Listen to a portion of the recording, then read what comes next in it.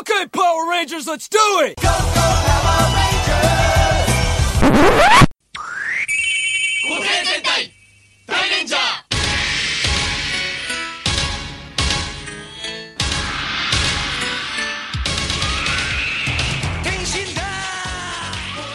ー Welcome to the Super Sentai Brothers. This is episode 19 of Live and Let Die Ranger, the internet's best and only podcast dedicated to Gosei Sentai Die Ranger. Every week we watch an episode of the show. We share our thoughts about that show with you, our listeners. My name is Matt J, and with me, as always, is my co-host and brother Dave. Dave, how are you doing today? Doing pretty well, Matt. How are you doing? You sound a little under the weather. Sound a little gravelly there. Gravelly? No, my friend. I'm feeling A-okay. But right. You know what? I'm just going to jump into it. First star of the day is that it is early. And for a given value of early. For a given value of early. I'll tell you what. I woke up and this is the first thing I'm doing today. So what you are hearing is the voice of a man who has not had a chance to sort of warm it up doing anything else. Well, wait, Matt. I know you are prone to sleeping on the weekends, as is, I think a lot of people. Or as is my right. As is your right, as are a lot of people. Were you like up super late last night? I mean, this is a little, for this to be early is even a little late for you, I would say. Yeah, I mean, we did start this call at like 11:15, but yeah. I want to say, for a given value of early, it's early. Yeah, man, I was up late. I'm a fun guy. I do fun things. Okay. I'm out in the world. I'm living my life, Dave.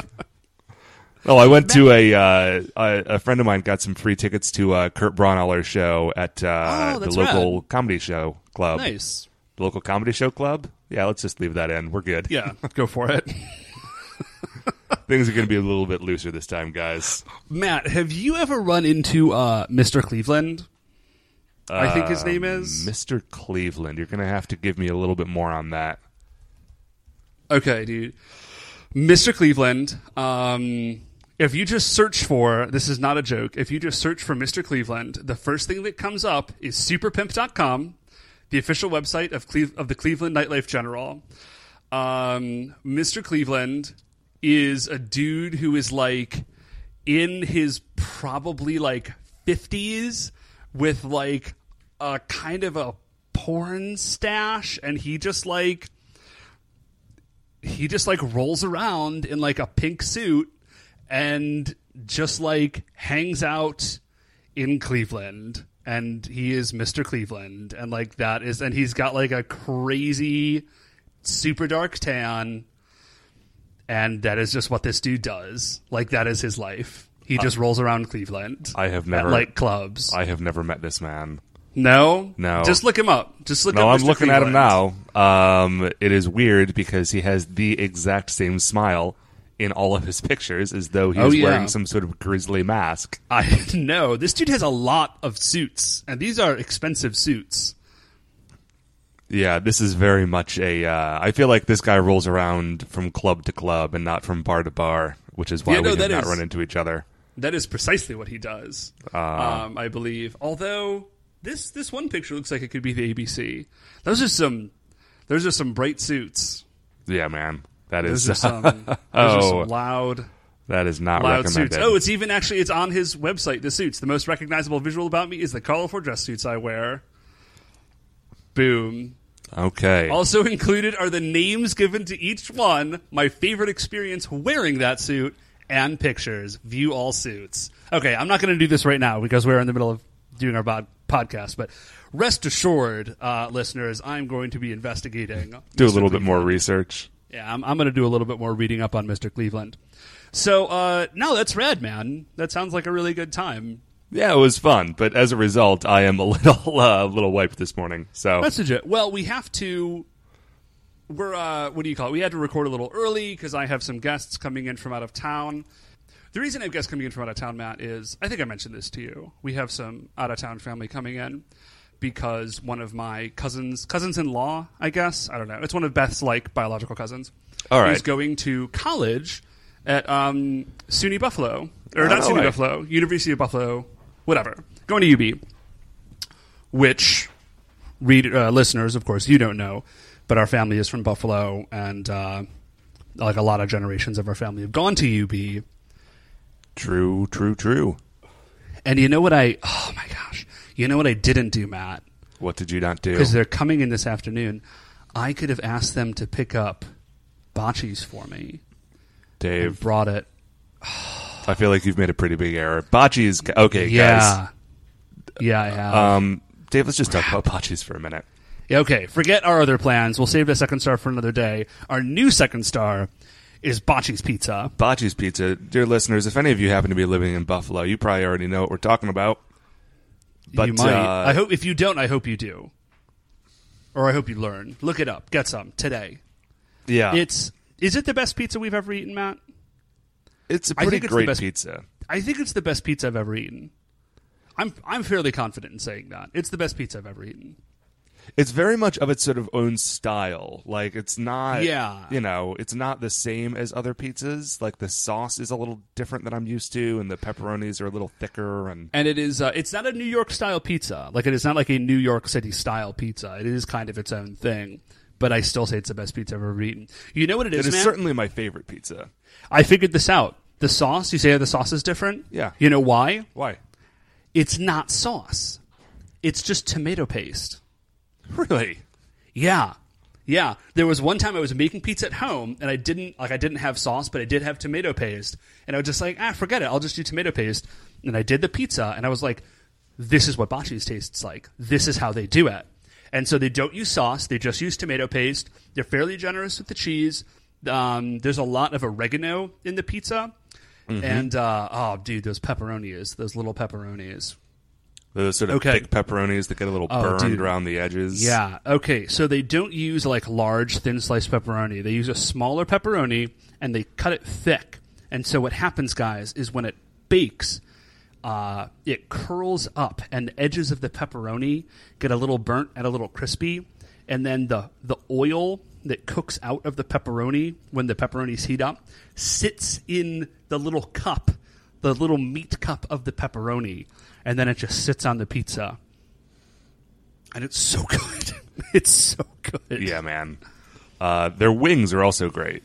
Yeah, their wings are killer. You know what's weird? What's weird, Dave? Okay, so if you don't know this, Buffalo Wings, obviously invented in Buffalo. Yep. And specifically, they were invented at a bar called the Anchor Bar. But we still have family that lives in Buffalo. I've never been to the Anchor Bar. I've been going to Buffalo like my whole life. Never been there. And one year I was like, we should go. I was talking to like our Uncle Pete, I think, or something. And I was like, we should go to the Anchor Bar and get wings. I've never been there. And he was basically like, He's like, they're okay. They're not that great. Yeah, I feel like a lot of places that are like the first to make something, they're not the best to make something. Because, have you ever seen, I forget what it was called, it was something on the Food Network where they were talking about, hamburgers and the origin of hamburgers.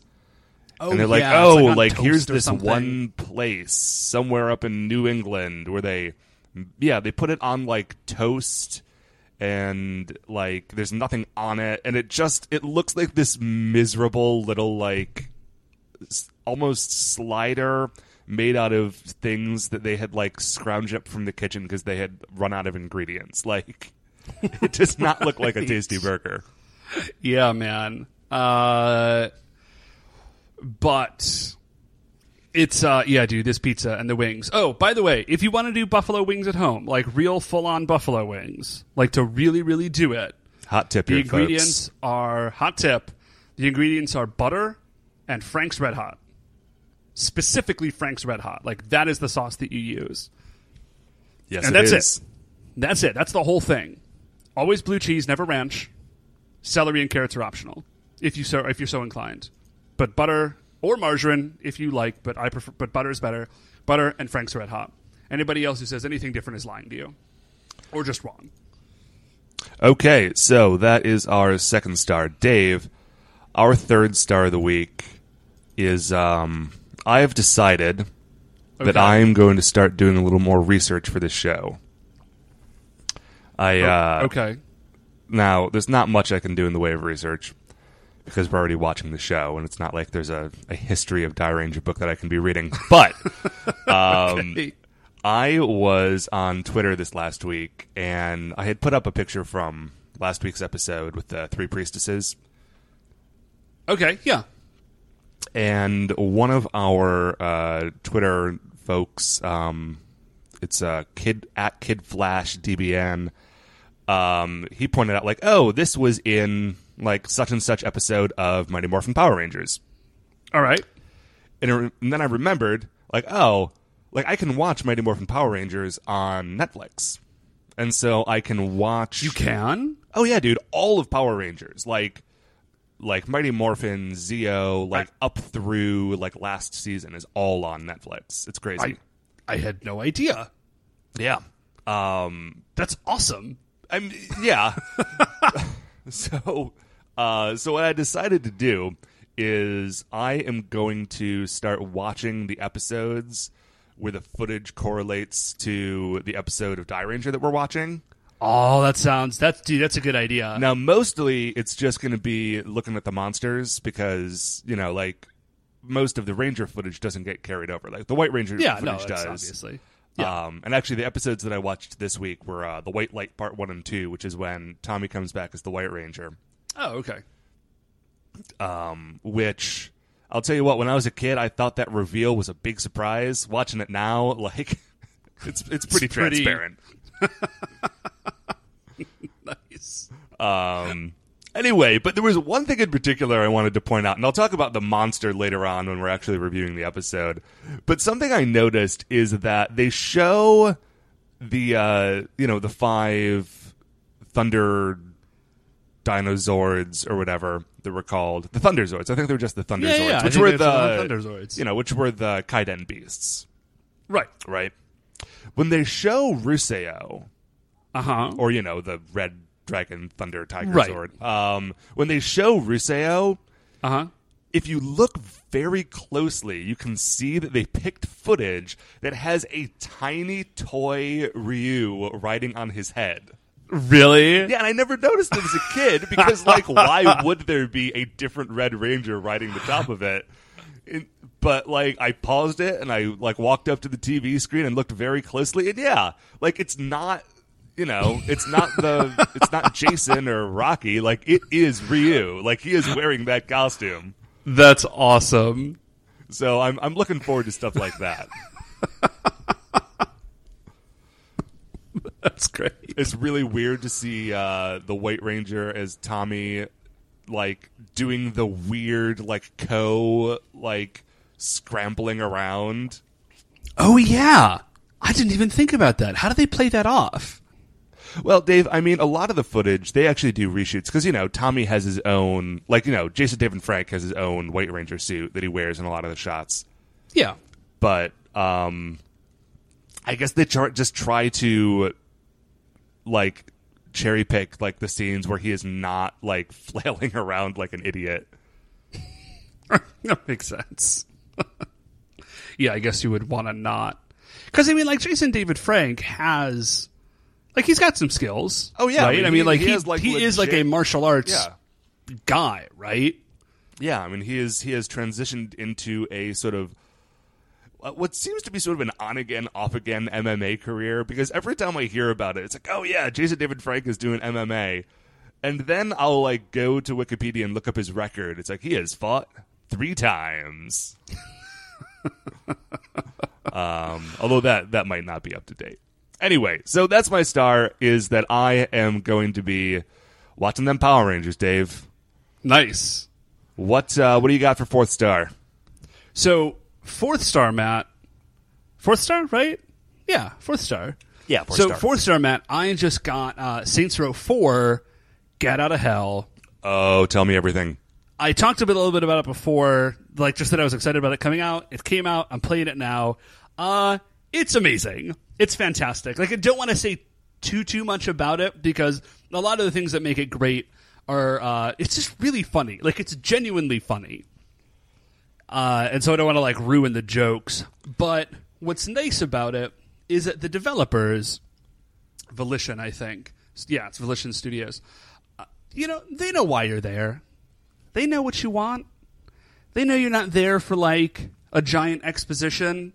So, like, you start the game, the intro sequence is, like, under 3 minutes long, it's funny, and then within 5 minutes, you are, like, stealing cars and shooting demons in the face. That sounds perfect. Yeah, no, it's exactly what you want. And, like, they don't make you, like, mess around and, like, wait for your powers. Like, one of the big draws is you get wings and you can fly. Uh-huh. And you get those wings in under 5 minutes. Nice. Maybe under 10. But, like, 10 minutes into that game, you have wings and you're flying. Because that's what you want. They're like... Right, no, that's we're what's not on gonna the cover. mess around. That's what you showed up for. Right, you showed up for wings. Here you go. So, Mighty Morphin Power Rangers, pizza, awesome video games. Matt, our 5th star? Okay, you know what, Matt? It's a loosey-goosey episode here at Live and Let Die Ranger. Things are up a little bit early. Forget Don't the 5th judge star. me, man. Forget the 5th star. We talked about Get Out of Hell. I want to talk about Raptor Call of Shadows for a second. I wish you would. Yeah. Okay, so guys, Raptor Call of Shadows, it's like an old top-down plane. What's the word I'm looking for, Matt? You're in like a fighter jet, and it's top-down, and there's like enemies coming at you, and you're like flying around and shooting them. There is a name for that genre. I just cannot. Yeah, think I of don't what remember what it it is. is. Hold on, let me but look this up while you're we talking. had this game when we were, dude. How old were we? Oh, I don't know, junior high. Yeah, something like that, man. And I remembered it. I mean, we've talked about it for years. We lost the disc ages ago. I found it a while ago, and I was just like, oh, yeah, cool. And I put it on my computer, and I sort of forgot about it. I've been playing it again, and it holds up, dude. This game holds up. I think I got it for, I think it was like $4 or something, maybe. I forget even where I got it. But it's still really fun. Like, this game is probably 20 years old. And it's still... I can tell you exactly. I have it open. Yes, it's 20 years old. It came out in 1994. Oh, wow. Okay, I didn't realize it was exactly 20 years old. But yeah, this game is 24 years old. It holds up. It's super fun. And it's, dude, I forget how hard video games used to be. Like, video games used to be really hard. Oh, yeah. I mean, particularly this one. I mean, this genre of game is always hard, but I remember this one being a bear. It is. It is nasty. And it's nasty even kind of cheating. How are you cheating? Well, okay. I'm not cheating, but I don't know if you remember this, but okay. Real quickly, like, you can buy weapon power-ups, but you can also pick up weapon power-ups, like, in the levels. And the weapon power-ups you pick in the levels can be sold back to, like, the store for money. And in, like, level 4, I think, like, really early on, there's, like, a fairly valuable weapon power-up. And so you can just, like, run level 4, like the beginning of level 4, over and over and over again. Gotcha. To, like, keep picking up this weapon. It's the dumbfire missiles, if you remember them. Oh, dude, I remember the dumbfire missiles. So you can just That's going to sound like nonsense words to anyone who hasn't played Raptor Call of Shadows. Yeah, maybe. But yeah, you could just go pick up dumbfire missiles like over and over and over again, and then sell them, and then you get like a tracking laser that murders things. Right so on. You should definitely get it. I It's should, totally worth, although like, the old game that I actually have it open on my computer right now. I'm about to figure out a way to download it. Is Scorched Earth, the mother of all games? No way. Yeah, bro. Dude, I love that game. Yeah, of course you do. It's the mother of all games. Yeah, that game is fantastic. It's, if anyone hasn't played Scorched Earth, it's like It's like an old tank game. It's like shoot. You know what it is, Matt? It's like Worms. It's like Worms Armageddon, sort of. very similar, yeah. Yeah, if you've played that game, Scorched Earth is the mother of that game. Yes, and of all you games. know, all other games. I have it open, Dave. Let's see how big this game is. Released in 1991, full download available. It is 634 kilobytes.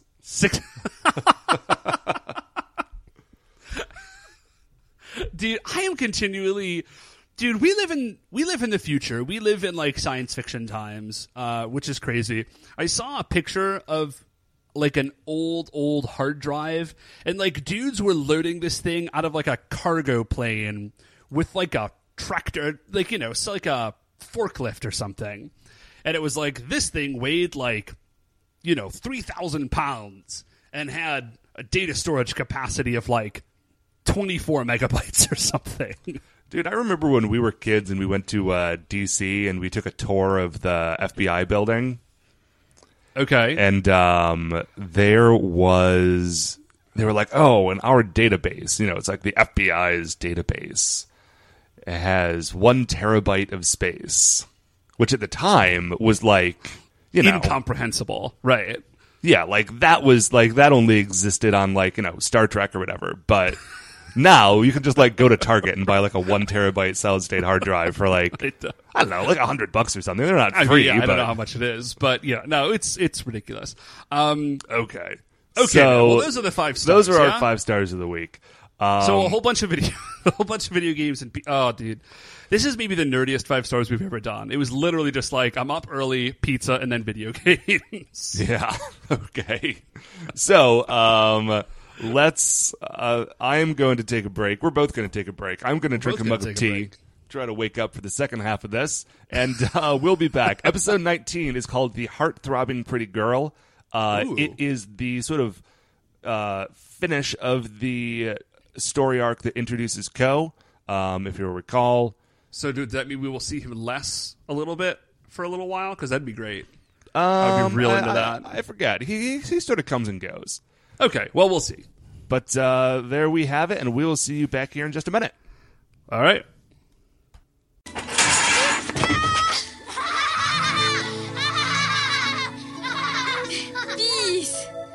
Okay, welcome back. So we have just finished watching episode 19. Dave, what just happened?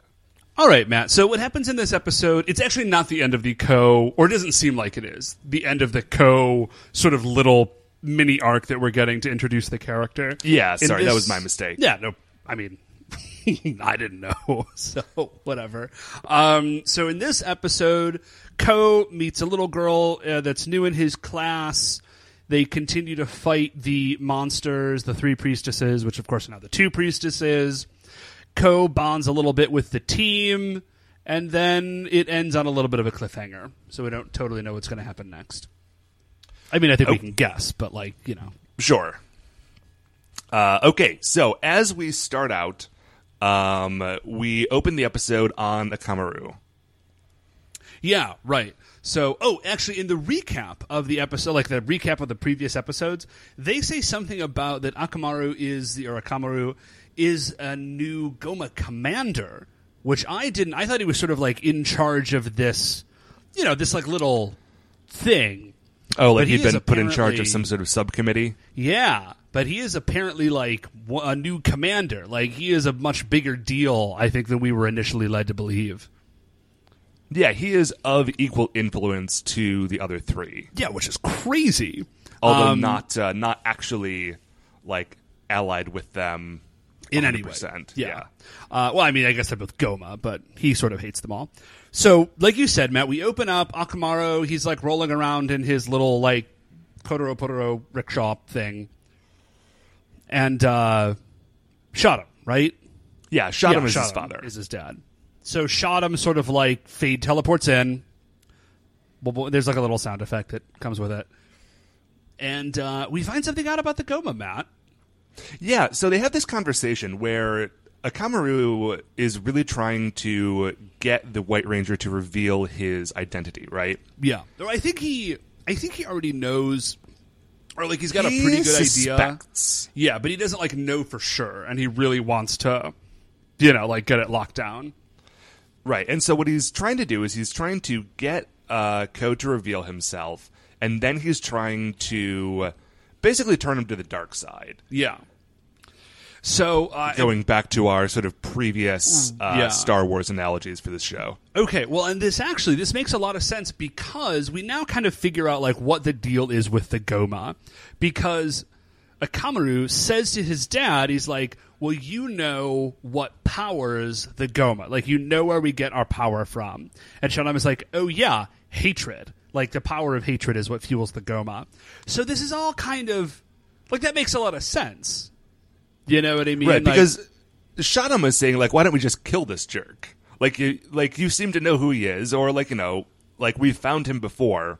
Yeah, just kill like, him. why don't we just murder this Problem guy? solved. That seems like a much better plan. But Yeah, and Akamaru's is like, no. Yeah. Like, this kid, like, once I get the ball rolling, it was going to be so full of hatred that he's going to be a really excellent... Not only is he going to turn to the Goma, he's going to be an amazing Goma. Yeah, and I think this also sheds a little light on all the stuff that, like, the Goma have been doing up to now. Because they're just like, why are you here? I don't know, to cause suffering. It's like, oh, right, okay, so if the Goma are, like, fueled by hatred, maybe just being dicks to everyone, it's like, that's how they charge it up. You know? So he says, the power of hatred is what fuels us, and then Akamaru, stone cold, he's like, yeah, that's why I'm so powerful, is because I hate you and my mother so much. Yeah, like, I hate you so much that I have managed to succeed this far. Yeah, despite the fact that I'm like 11 years old or something. So, and then that's it, right? I think that conversation, he basically like drops the mic and like rolls away on his rickshaw. Yeah, and then we shift to... Which I think if you could like drop the mic and then do anything, riding away on a rickshaw has got to be top 10. Yeah, like into the mists that have appeared Right. for you. Like you drop the mic, you like sit back in your rickshaw and then just get pulled away. That would be amazing. If I were a competitive rapper, I would acquire a rickshaw for specifically that purpose, I think. Particularly if I was like a Chinese rapper. Well, I mean, there's a few things getting in the way of that. Yeah. No, dude, have you ever heard... I know you are not like a... No, a you're rap- not Chinese. That's what I'm saying. Oh, yeah. Well, if one were a Chinese rapper, I think, is what I would do. Do you ever listen to rap in other languages? No, I have not. It, like, weirdly, like, some languages, like, it just doesn't work. Like, it doesn't sound right. Like, it sounds very strange. Okay. Other languages, it sounds so much better than it does in English. I'm sort of amazed that they didn't invent it before English speakers did. Really? Yeah. Is Chinese one of those? Yeah, Chinese rap sounds amazing because it's already a very like sort of like clipped language. Like there's a lot of like hard sounds, and so it's a very like chopped off sounding language, whereas like English is a flowier language. It's a rounder language. Okay. And it sounds really like, look it up sometime. It sounds really fantastic in Chinese. Of course, that also sounds really cool in French. Maybe rapping is just cool. Rap is just cool because it sounds great in French, and French is like the roundest, flowiest language there is. Those French guys rap hate does sound really consonants. cool. Yeah. Okay. So, he drops the mic, he rolls on, and we shift to Rin's apartment, Yeah. where Rin is trying to wake up Ko because he's late for school. Like super early. It's like sunrise.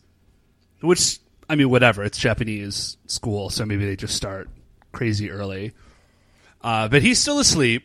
So, and remember he lives, if you guys don't remember, he lives in her like attic crawl space. I'm not really sure what the deal is. It seems weird that an apartment has an attic, but it does. And they haven't set up any sort of staircase. There's just still like a ladder going to it as though Right. it's, oh gosh, what's that guy from Clarissa Explains It All? Who always used to come up to her. Max? It could have been Max. Sam? Was it it's Sam?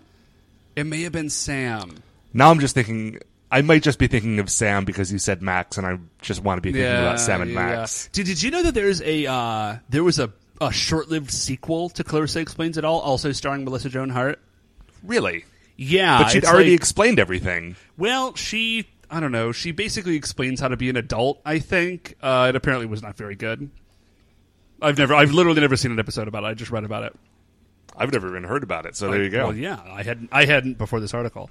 And so, but there's like a ladder going upstairs, and then, And so she climbs up the ladder and is trying to wake him up, and he is just like, he doesn't even have a bed. He just has like a hammock. there's nothing wrong with that. That's legit. Hammocks are pretty Actually, great. thinking back on it, like living in like a weird attic crawl space, sleeping on a hammock is probably every like 10-year-old boy's dream. Yeah, it's totally rad. Like you have your own place. It's cool. Yeah, and Rin is wearing a skirt, and so as soon as she, yeah, I think you know where this is going. Okay.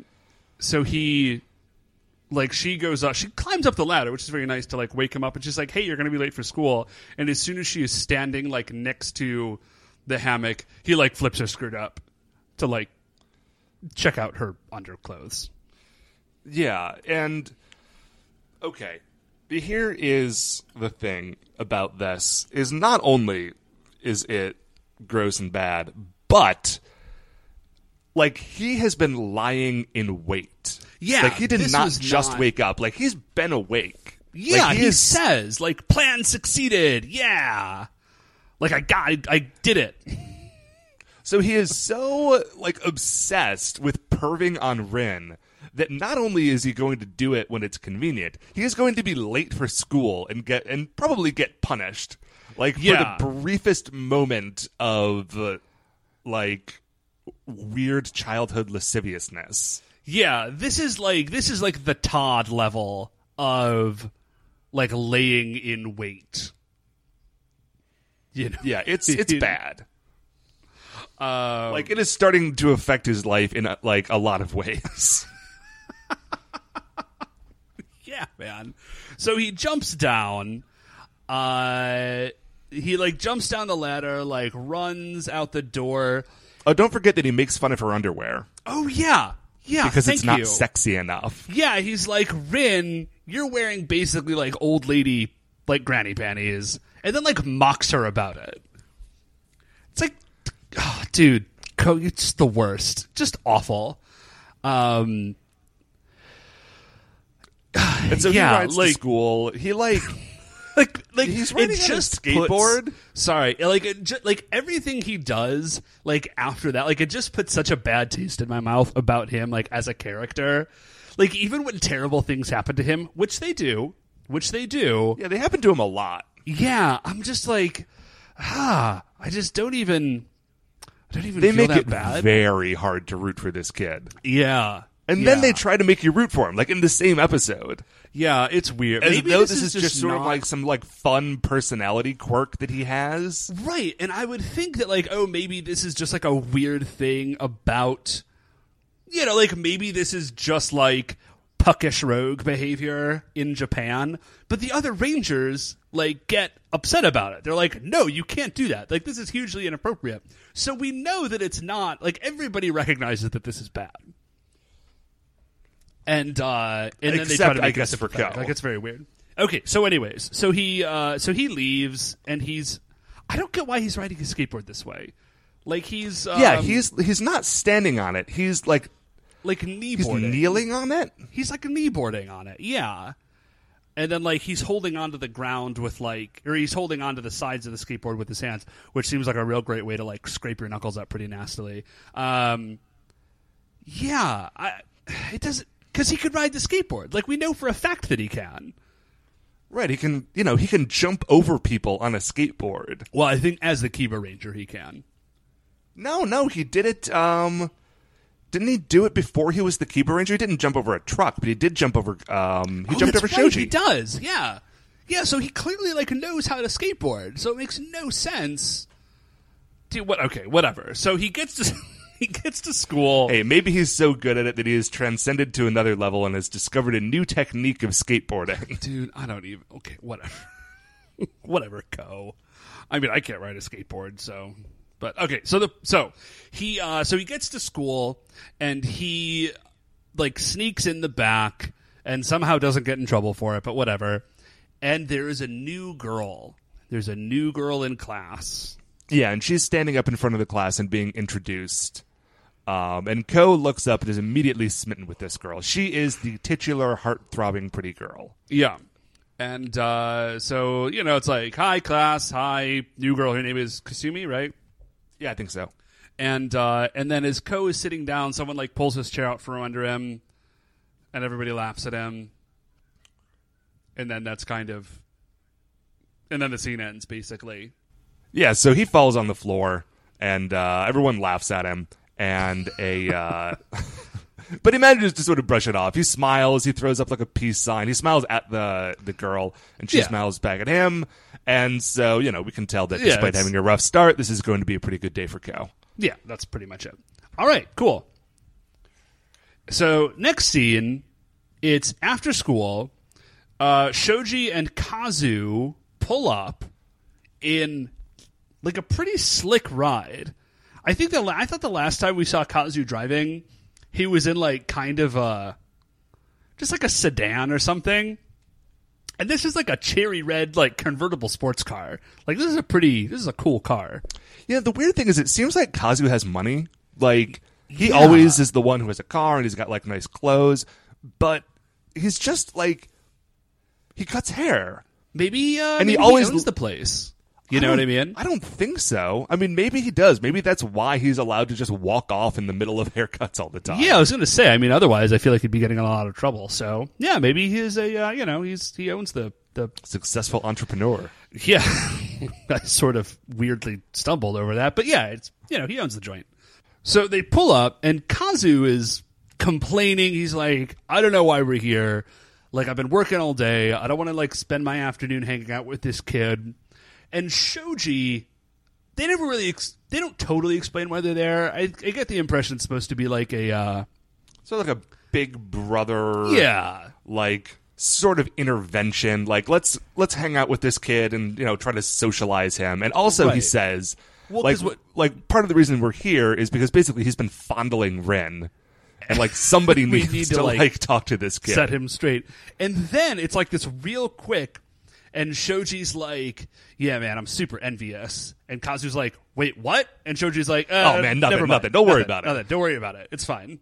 And then like they never bring it up again. So Shoji is clearly either A, into Rin, or B, also wishes he had like the guts to express his inner pervert. I don't know. I think it's the latter, because he also said the same thing when Gramps was in town. He's like, this guy's a pervert, but he's pretty cool. That's right. Okay, so continuing our theory that Shoji is the worst ranger. Worst adult ranger at this point. I don't know. Whatever. They're both Although he's not all bad, which we'll see later in the episode. Yeah. So, well, I think he sees himself in young Ko, then that they were both sort of awful people. So they're sitting in the car, like, okay, like let's pick up Ko. Ko just rides by on the skateboard, tosses his backpack to the two other guys, like, hey, take care of this for me, and keeps on rolling. Like later nerds, and like keeps rolling. Which is amazing. Like that is almost as good of a move as like being ridden away into the mist on your magical rickshaw. Right. Just later. Boom. So he's out. So he skates away. Akamaru shows up with the noisemaker. Dude, that noisemaker. It doesn't make any sense to me. You've got to come to peace with the noisemaker, Dave. Dude, I know. It's just so weird. I think this is like the fourth or fifth thing in the show that you've been like, this is terrible. And the only response I have is, it's not going away. You just have to get used to it. Because he just sits there, it's like, and you know what's, okay, here's the thing I think that bugs me about it a little bit. They don't even use the noisemaker noise. They just have like a slide whistle noise that they play over it. Yeah, which, do you listen to this show, Dave? Like, do you listen to the podcast? Yeah. Okay, a few episodes ago, we put in that noise as like one of the interstitial sound stingers. Mm-hmm. So you've probably heard it if you... Yeah, you the listener have probably heard it if this is not your first episode. It doesn't make any sense. If this is your first episode, sorry? Right. Like you should probably hop back and get a little background. I feel like you might be very confused as to what's happening right now. Okay, so Akamaru shows up. The remaining priestesses attack. They're trying to... Basically what they're doing is they're trying to get him to tension, which is apparently a verb, which I didn't know. They're trying to get him to aura change. I think it just means change. Oh, does it? Okay. Yeah, like I don't know why tension they or henshin or whatever it is to change, I think. Oh. Okay. So All right, so regardless. So they're trying to get him to change, sort of like out in the open to expose, come yes, on, like this Hulk is out, the man. guy. We want to see that it's you. Like, and if you don't change, we're just going to kill you. Right. And so Ko is like trying to resist. He doesn't want to like give up his secret identity. Okay, but here's then the great thing is that yes, like he's about. Were you about to say the same thing? Because he's I like, think oh so. no, and the reason he doesn't is because like the Kiba Ranger's magical sword, which he has like, on him. His head pops out from outside of Ko's windbreaker and says like, "Oh, you can't change out in the open." But like Yes. it's right there. That is And exactly these what I people was are gonna like say. 3 feet away from him. Like why? Like There is no way that they didn't see that. like the fact that he is carrying that sword is pretty good evidence that that's the Kiba Ranger. There he is. Okay. Yeah. Okay. So that is exactly what I was going to say. And then he like is the Kodo. They call the Kodo Potoro up, I think. But then No, the other that Rangers comes show in a up. second because That's right. Kazu and Shoji catch up with Ko. Yeah. And okay, this is crazy. Check this out. They're running. Kazu and Shoji are. They're running over to help, and they aura change like mid-run without the aura changers. We've seen that before. Have they? Yeah, it's always sort of like mid-run, but we've seen it a few times. Okay, I don't remember having seen that, and I was just like, whoa! Like, is this like a new, like a level of power for the Rangers that they can like summon up their aura changer? But if we've seen it before, whatever. So as Shoji and Kazu are fighting, Ko is like running and like getting chased by Akamaru, and he kind of gets cornered, but he manages to hide. And he's like, what am I going to do? I got to aura change. There's no way I'm going to get away from this. And Byakko, his sword, is like, no, here's the deal. Stick me in the ground. They don't explain what's going to happen, but I'll just tell you. Stick me in the ground, and then I will start talking, and then they will think that I'm the Kiba Ranger, because remember, Byakko does all the talking for the Kiba Ranger. And then you can like get away while they're looking for me, and it'll help like shield your identity, basically. Yeah, so he sticks it in the ground like behind a bush and then runs away. So they do that. Yeah. Gets kind of zapped, and then Byakko's voice comes out from behind the bush. They go looking for him. Ko is able to change sort of in secret. Then he runs back, gets the sword, and then they go on and fight in earnest. And he's doing pretty well this time. He's actually doing a lot better than he was last time. I think he's probably getting definitely used to like the power and the fighting and so forth. Definitely like less spazzy, I would say. And then he sort of stops for a moment and he's like, oh no, I'm late. And he just leaves. Yeah. He just like turns around and leaves. Ditches the other Rangers to their combat, I guess. Yeah, I would like to think that he assumes they have it under control. I think he honestly just doesn't care. Yeah, I would not assume that. So we see him leave, and then he just shows up at an amusement park. Yeah, so the scene changes. I mean, that's the end of that scene. We assume that the other Rangers are fine, but we don't actually know. I think we do get a little bit where, after the Kiba Ranger leaves, Akamaru is like, "Oh well, We're out. I guess we will also leave." Yeah, and so he teleports away and brings all the Kodo Potoro with him. Yeah. So Ko, he ditches the other Rangers to hit this amusement park with this new girl, Kasumi, the girl who we met earlier at school. And he does this like hand scissors, like with his fingers, and he makes like a little scissoring sound. And the girl even is like, "What's up with that?" And then he doesn't explain it. He just keeps talking.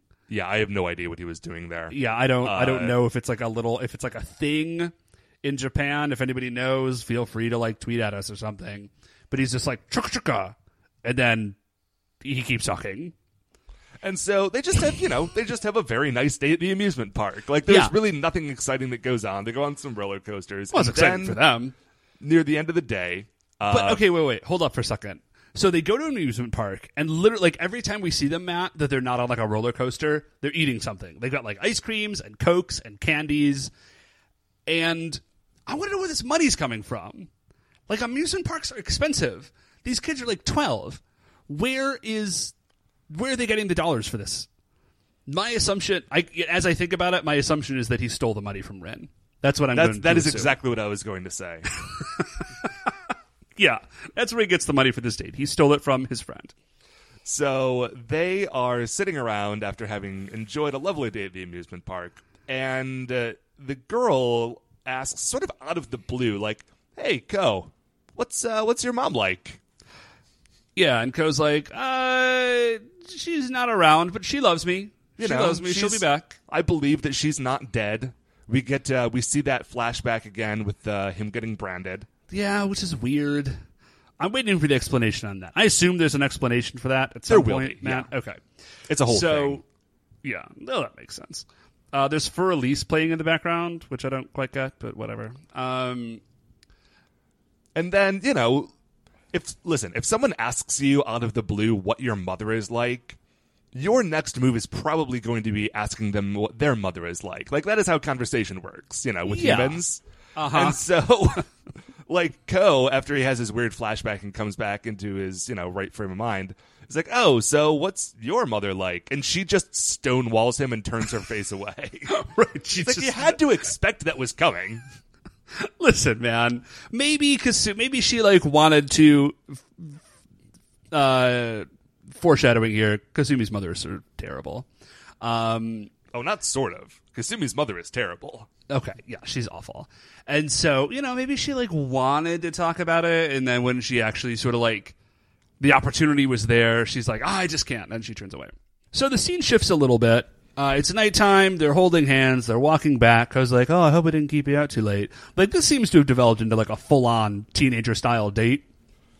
Yeah, I mean, they're 10, but other than that, it's a teenager-style date. Well, so they get back to Kasumi's house.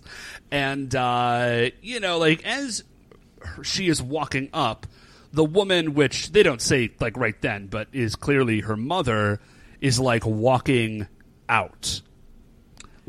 And she is clearly, she's, dressed up. She's going out for the evening. Yeah. And, Kasumi walks up and, latches onto her, gives her a hug. It's like, "Oh, Mom, hello." How are you? I love you. At which point her mother, shoves her away and says, "Don't touch me with those filthy hands." Yeah. It's dude, Mom. Oh, and she's like, "There's nothing for dinner. Just buy yourself something and eat that." Yeah, it's Whatever. okay. Let's just talk about this for a second. Her mom is a monster. I mean, okay, she's not a Goma monster. I guess I should be more specific in a show Is that she actually not? has monsters. We But, do know that for sure, that she's not a Goma monster. I honestly don't recall, but at no point in this episode is she a Goma monster. If she is, we don't know it yet. She's just Right. a plain old regular human monster. Yeah, and she is, she is cartoon evil, and not, a reasonable cartoon. She's, Snidely Whiplash evil.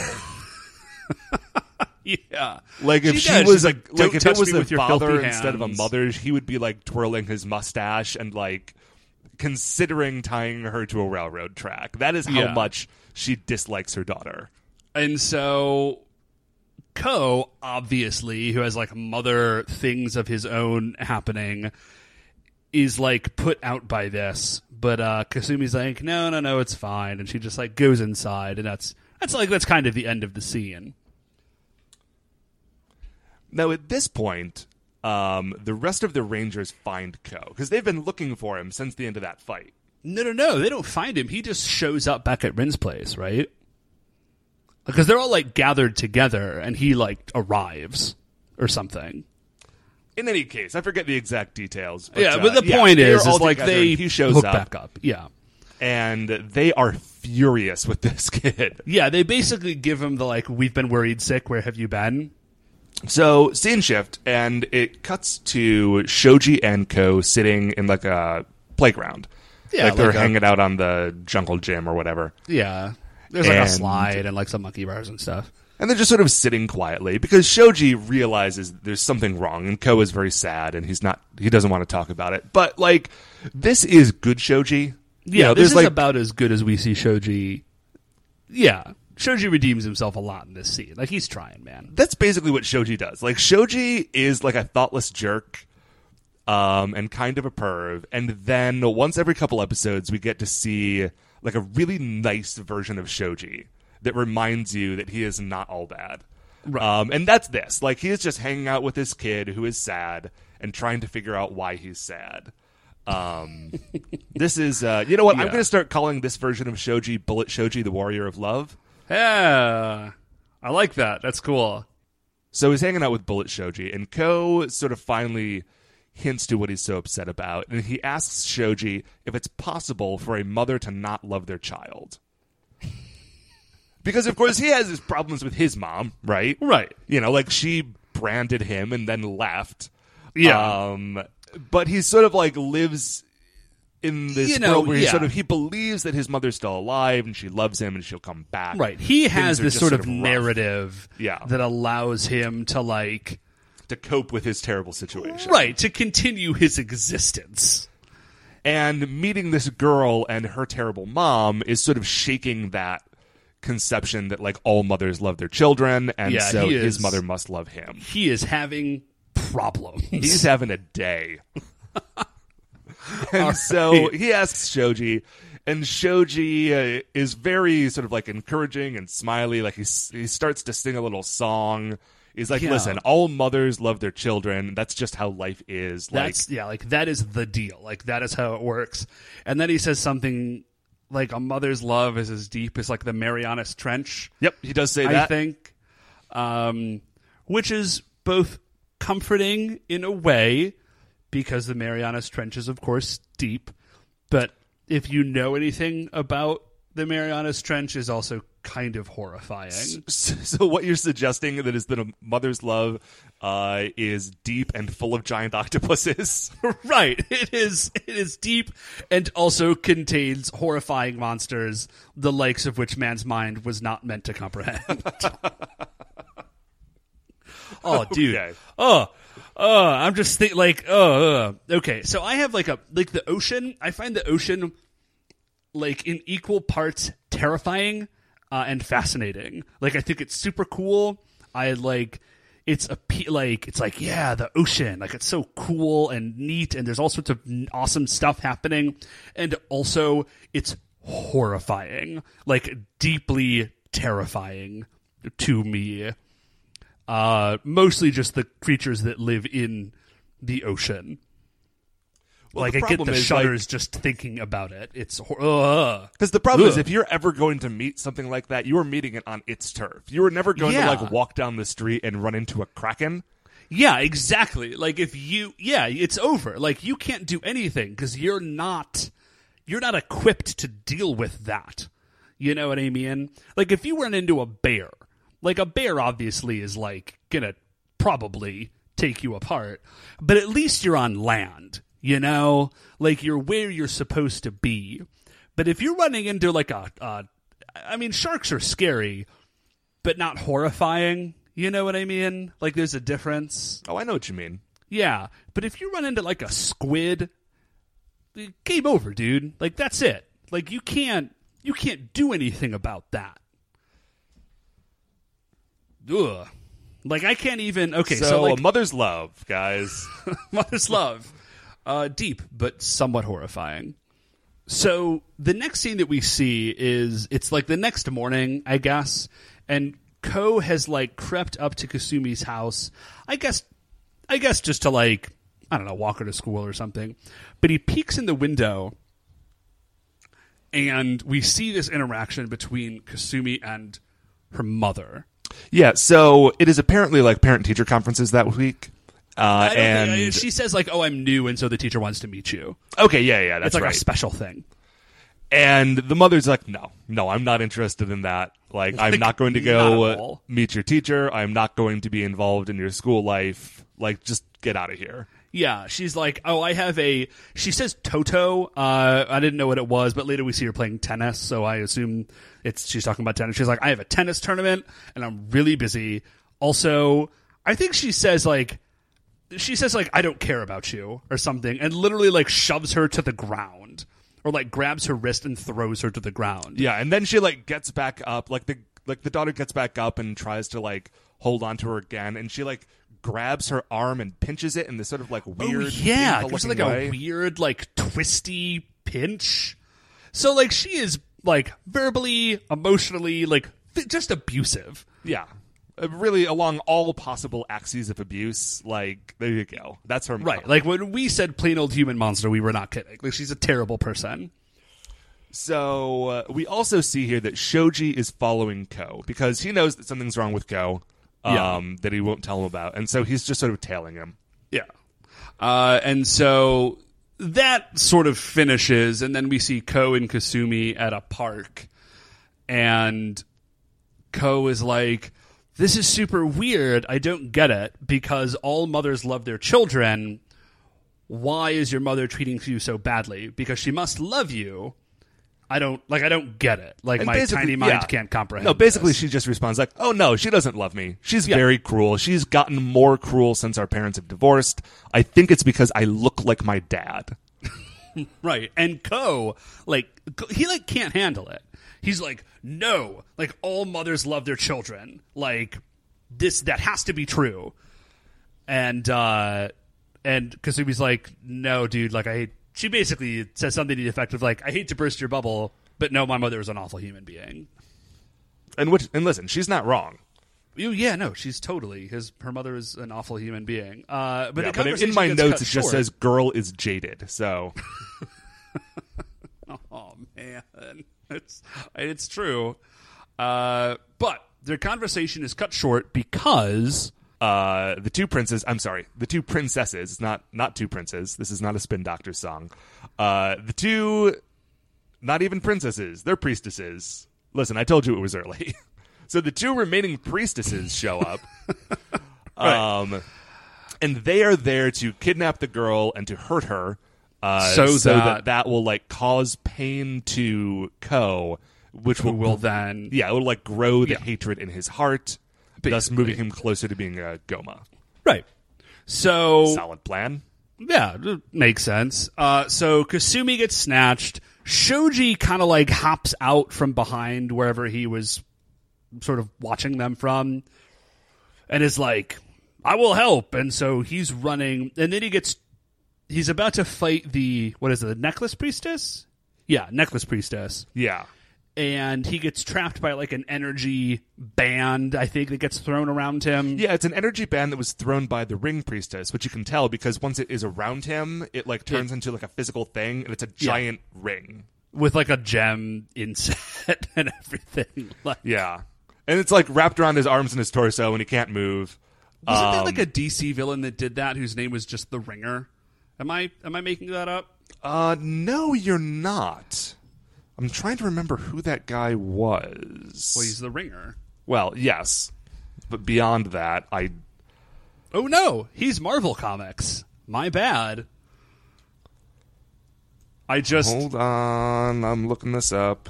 He's just sort of patently... I'm already there. We used to work for NASA. He's just sort of so patently ridiculous that I just assumed that he was DC. But no, he is Marvel.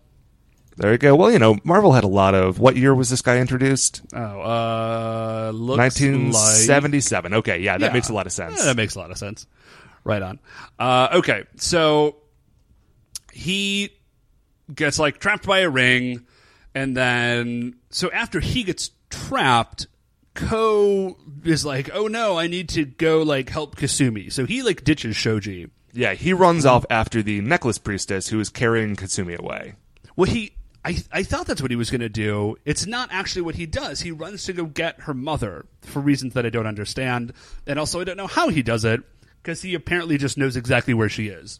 And I thought that he was chasing after her and happened to see the mother and says, like, oh, like, I will let her know. She will obviously want to help. Yeah, okay, well, let's go with that. That makes sense. So he runs up, and the mother is, like, playing tennis, and he's like, Ma, I forget what he calls her, but he's like, hey, Kasumi is kidnapped.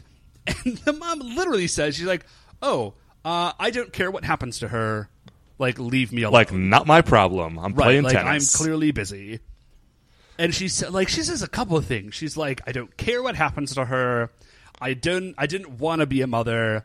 If she is gone. That's fine with me. She was sucking the life out of me anyways. Yeah, not all mothers love their children. A mother's love is a myth. Yeah. And then she says, there are plenty of mothers like me. Yeah, just blowing Ko's world up. And so he, after trying to convince her for a while, just runs off horrified and possibly crying. I don't have that in my notes, but it does it. Yeah, I don't know. I wouldn't be surprised. So then it just flips back to the park where the Shoji is fighting the two priestesses. And okay, listen, I recognize that this is like a kids show and they're just trying to make it fun. The idea, I think, is that the necklace priestess is throwing him. He has tied him up and is literally throwing him around at the end of this rope. What is actually happening, and it took me a second to figure that out, because what is actually happening is there is a rope loosely tied around Shoji, and it is limp and in the hands of the necklace priestess, and he is doing trampoline flips back and forth. There is no way that the rope that is attached to him has anywhere near the tension to be pulling on him to that degree. It just looked really silly. Yeah, that's an effect they'll do sometimes, and usually it looks okay, because usually it's not an actual rope, it's a laser rope. And they can sort of make it look however they want it to. This is a physical rope. And plus, laser ropes are always cooler. Right, I mean, just in general. Well, laser, I think you could say that of basically anything. This is a computer. Well, that's neat. This is a laser computer. Oh, I laser want that. computer. Right, clearly better. Flowers, laser flowers. Pot, laser pot. I'm just naming things that I'm looking at around my house and pretending they're made out of lasers. Instead of saying that this is the best podcast about Die Ranger, we should just say that it is the laser podcast about Die Ranger and let you know what that means. You can figure that out, right? Laser anything is automatically better. Okay, so he's doing some backflips, and the rest of the Rangers show up to save him. Right. The other Rangers show up to save him. They use a sword. They cut the ring off. He aura changes.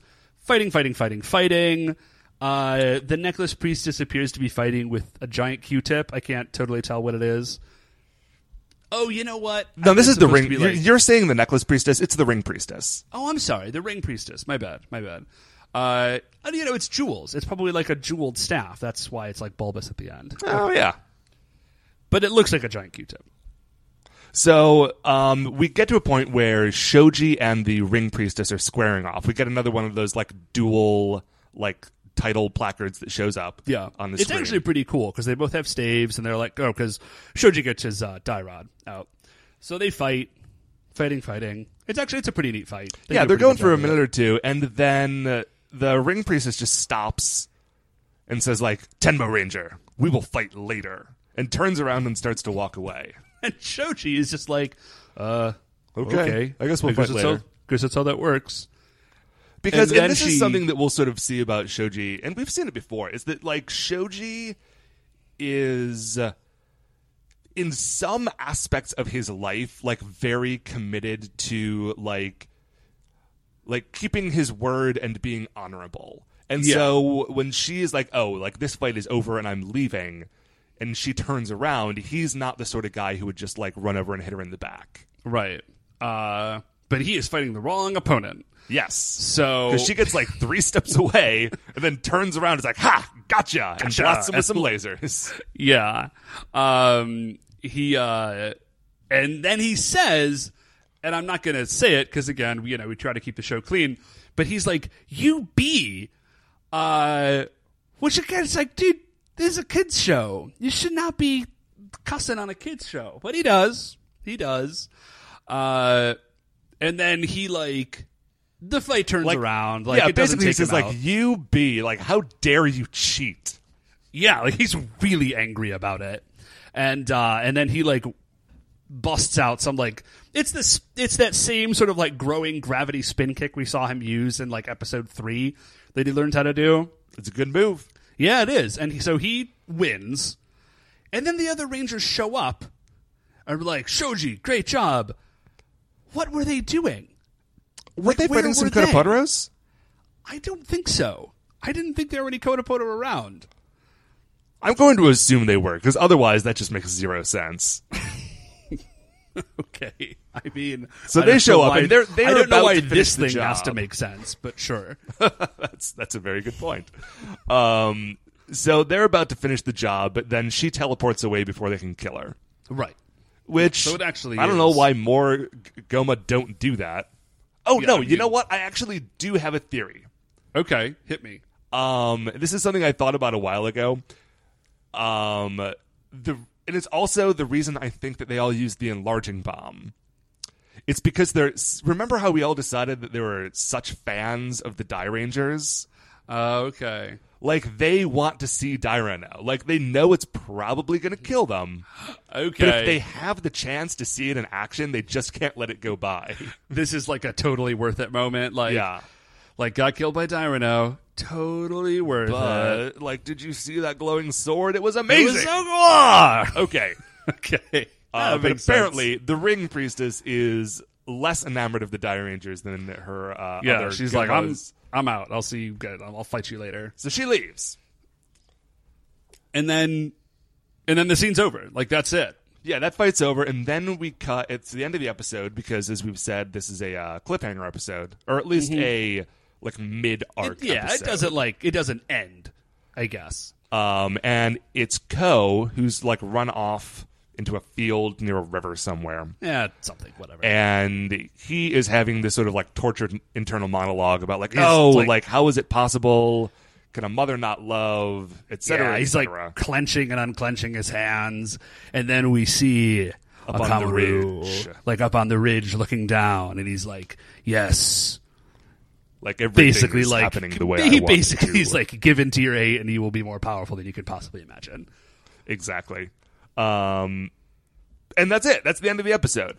Yeah. So we're going to have at that's least all we another got. episode in this arc, maybe 2. I was looking it up. We actually don't. Well, that is a spoiler for you, Dave, and I will not get into it. But this story is not over yet. Well, that's I feel like that was pretty obvious. I Yeah. mean, it's clearly not over. So, Matt, high points? Let's see. Bullet mind Shoji this. came back. Bullet Shoji, the that's what I was warrior of gonna love, say. and it's always good to see Shoji sort of in that mode. Yeah, man, that's what I was going to say. Like, Shoji being cool, like comforting a kid. Because as I've said, like, in some ways, Shoji is actually my favorite of the Rangers, and it's because of moments like that. Oh, that's okay. I gotcha. I can see that. Okay, Dave, so what is your high point? You know, my high point is finding out that the Goma are powered by hatred. Like that little narrative detail. Oh is yeah, kind it's a of nice bringing little everything push to the mythology. Yeah, like it's bringing everything together for me. Like the Goma make more sense. Like their whole plan makes more sense. So it's nice to have that like narrative headspace filled in. All right, and what is your low point then? Low point?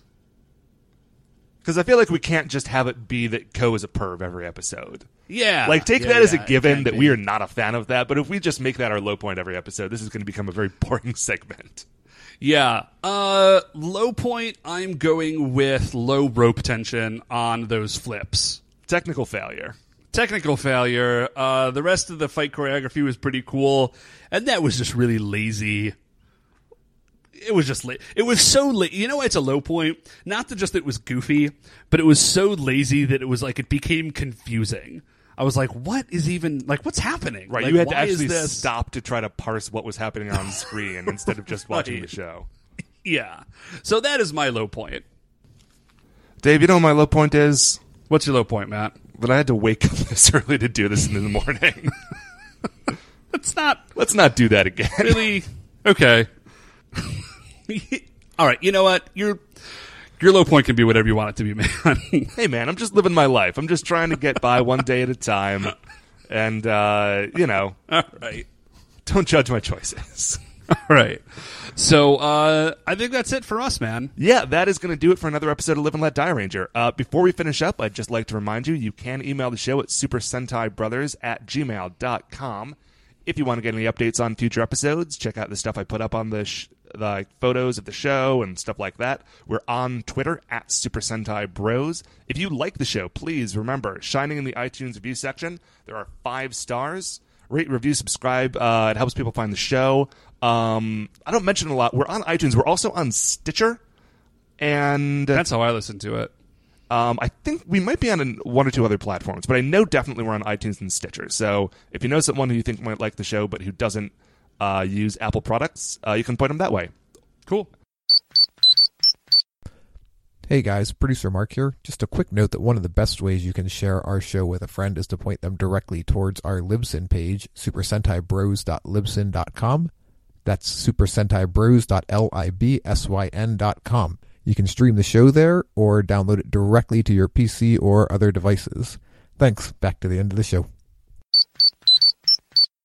Okay, so once again, we are the Super Sentai Brothers. I'm Matt. I'm Dave. And we'll see you next week. ママお願いママママママしつこいわねあ